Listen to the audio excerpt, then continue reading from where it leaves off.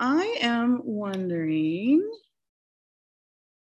Ledoux family, and anyone else who wants to answer my questions, what is your favorite fruit?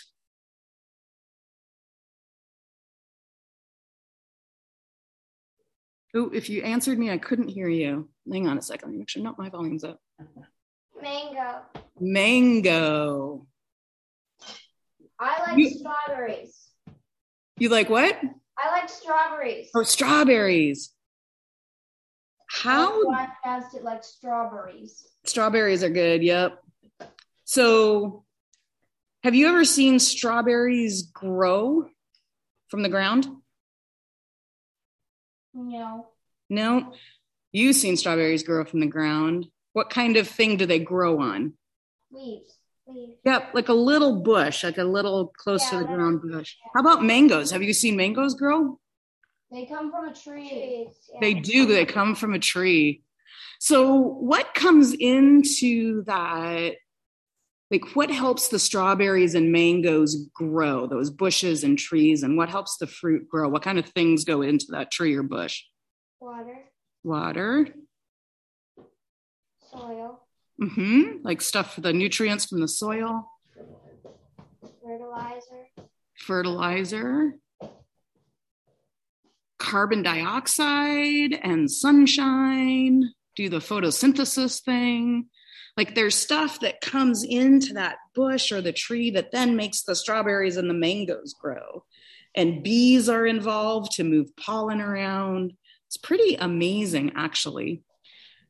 Today, one of the lessons, this guy that lived a long time ago named Paul, he was writing letters to churches in the area. And this letter that he wrote to the church that we read a part of today, he talks about different kinds of fruit, not mangoes and strawberries, but he talks about fruit like kindness and joy and gentleness. I wonder what kind of fruit looks like gentleness.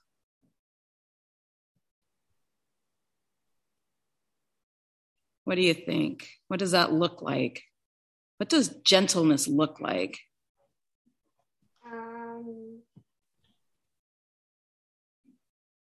Being gentle. Yep. Not being harsh and not being hard or being mean, being gentle. That's what that fruit looks like. It doesn't look like a strawberry or it doesn't look like a mango, but we know gentleness when we see it. And this letter that Paul writes to the church that we get to hear to our church this morning basically is saying, like, a tree takes in those nutrients and the oxygen and the water and the sunlight and the bees buzz around it. Like all of that makes a mango. That when we, as followers of Jesus, when we take in good stuff, like listening to what Jesus asks us to love other people and love ourselves and love the planet. And when we do that work, when we're with other people that love Jesus, when we receive the love that people give us, when we're with people who are doing amazing things, even if they don't believe in Jesus, that is the stuff that we bring in, like that tree brings in the sunlight, and it in us helps create the fruit of joy and the fruit of generosity, just like that tree creates a mango. So it's kind of amazing what being a follower of Jesus can do in our lives when we surround ourselves with all of that amazing stuff that Jesus has us have. Let's pray. Loving God, we give you thanks for the miracle of fruit, for the deliciousness of mangoes and strawberries and bananas and grapes and star fruit and other amazing things that we get to eat and enjoy and smell and see. Help us to bear the good fruit of your Spirit, to take in that which is good for us, and that is that which builds up your kingdom in this world. In Jesus' name we pray. Amen. Thanks, y'all. So the lessons today that we get are a little over the top.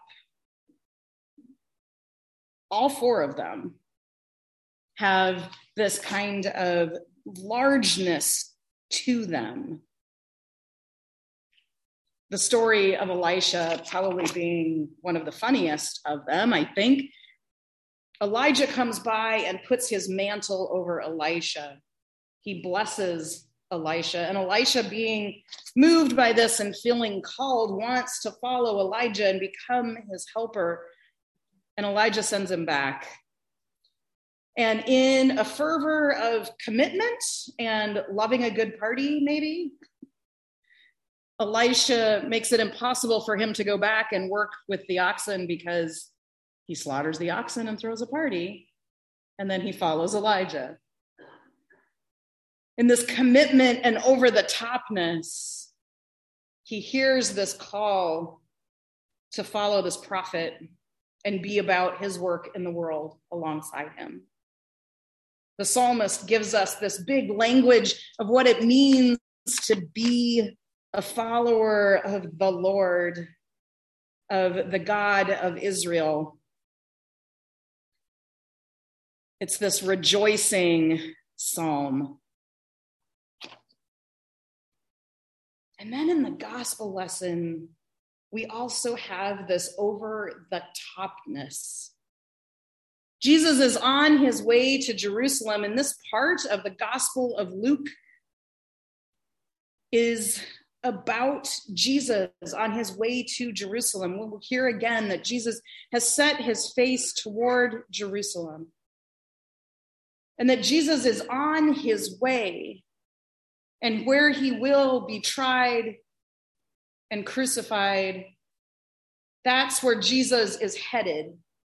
And the author of the Gospel of Luke lets us know again and again that Jesus has set his face toward Jerusalem, to this inevitable ending, it feels like here. But part of what makes that ending inevitable is what happens in these chapters of Luke. While Jesus has his face set toward Jerusalem, he is not ignoring what's happening around him. But he knows that it's about something more than just this moment. And he's calling disciples to follow him, and people are moved to follow him. And so his disciples go out ahead of him to prepare the way. And they go to a village of Samaritans. If you knew this before, let me remind you, and if this is new information, this is important.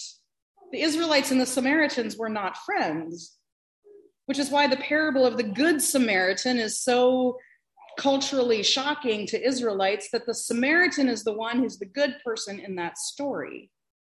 So here, Jesus' disciples go to this village of Samaritans to talk about this Israelite rabbi coming into the town, and shockingly enough, they don't welcome him. It's actually pretty predictable from the Samaritan village part that they wouldn't be super excited about this Israelite rabbi coming to tell them about the kingdom of God. And so, not surprisingly, they don't throw out the welcome mat. So Jesus and his closest followers get to this village. They hear that they're not welcomed. And so James and John, who are kind of famous for being over the top, these are the let me sit at your right hand guys, remember? James and John offer, of all things, to call fire down on the village, because they've done that before. I feel like if the disciples were like smiting villages, it might have shown up before the 9th chapter in the Gospel of Luke, but they make this over-the-top big offer to call fire down on this village and essentially smite this village that doesn't welcome Jesus. And the author of Luke tells us that Jesus turned and rebuked them. I don't know. I really feel like maybe he just rolled his eyes so hard they got stuck in the back of his head. Like, seriously, guys? Really? but over the top, because these people who have committed to this call, like Elisha commits to Elijah, there's this over the topness. When people commit, when we commit to things, and it engenders a turning of our lives and a reorienting, there's something in human nature, at least for many of us, that calls for big gestures to signify that this is different now. I was baptized when I was 32 days old. I have no recollection of this. I have the black and white pictures of family and friends and me in that big dress. But my whole life has been raised in a family and a faith that says that Jesus is the one to follow. That through Jesus, we know who God is, and that Jesus is the one to teach us as God, to teach us to love as God loves. When I was in graduate school at the University of Kansas, there was kind of a raft of graduate students in my program that were evangelical Christians. And we were doing a late night study session, and one of them turned to me, and we were on a break, and one of them turned to me and said, "Katie, tell us about your faith." And I didn't have a big conversion story. Remember, I was 32 days old when I was baptized. What do I have to say about this? And what the words that I heard coming out of my mouth were true then and are true now. It's just part of who I am. They thought that was a pretty good answer. No one had ever given them that answer before, because usually they get the conversion, the calling, the altar call story. But for me, I didn't have that big moment. And so I don't have one of those commitment conversion stories in the same way. But maybe some of you do. And so maybe you resonate with this bigness that's here of wanting to say, this is now who I am, and I want everyone to know. Well, after James and John do not smite the village, Jesus carries on with his travels toward Jerusalem. And along the way, they come to more villages. And Jesus continues to have interactions. One person wants to follow Jesus, and Jesus says, be careful. This isn't what you think it's going to be. We are on the road. We do not have a home. We do not have places to be. If you follow me, be careful. And then Jesus calls two people to follow, to join, to be with him. And they say, both of them say, yes, but. I resonate with that one.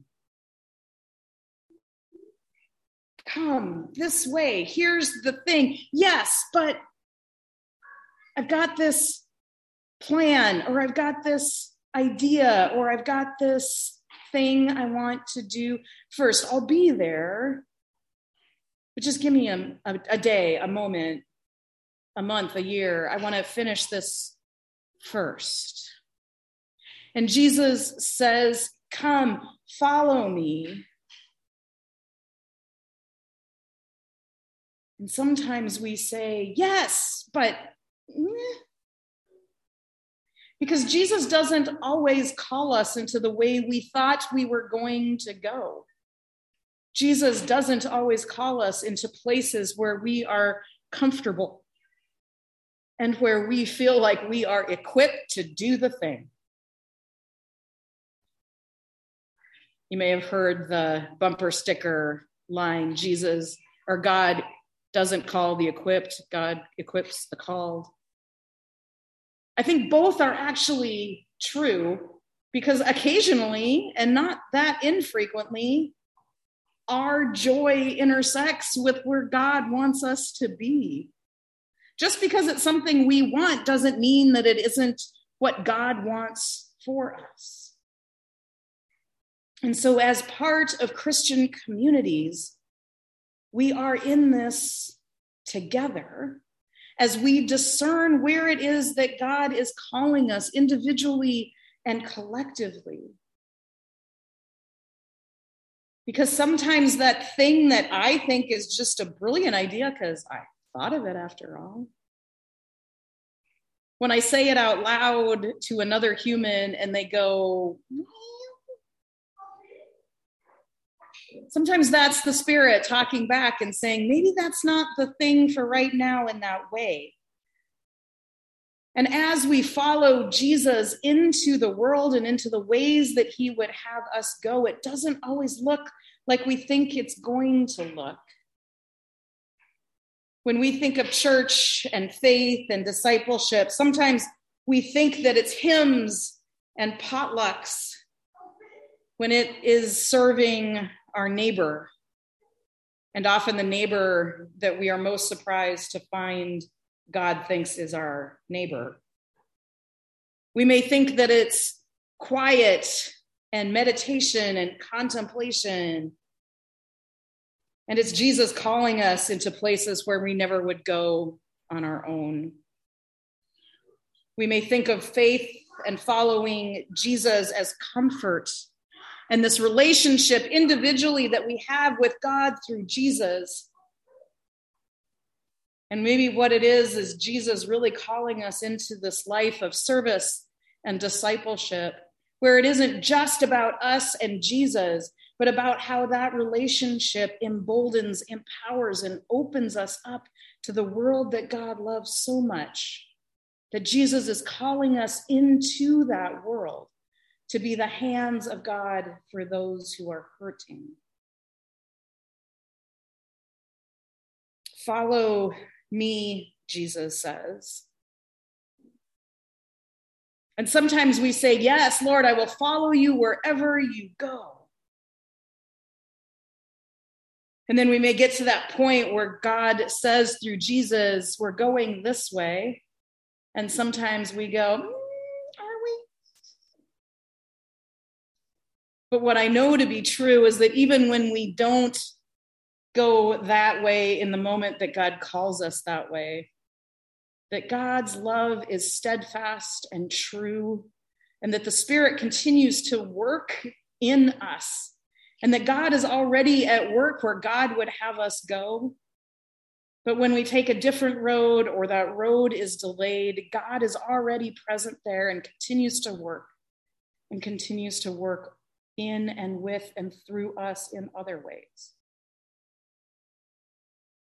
So this discipleship thing is not for the faint of heart.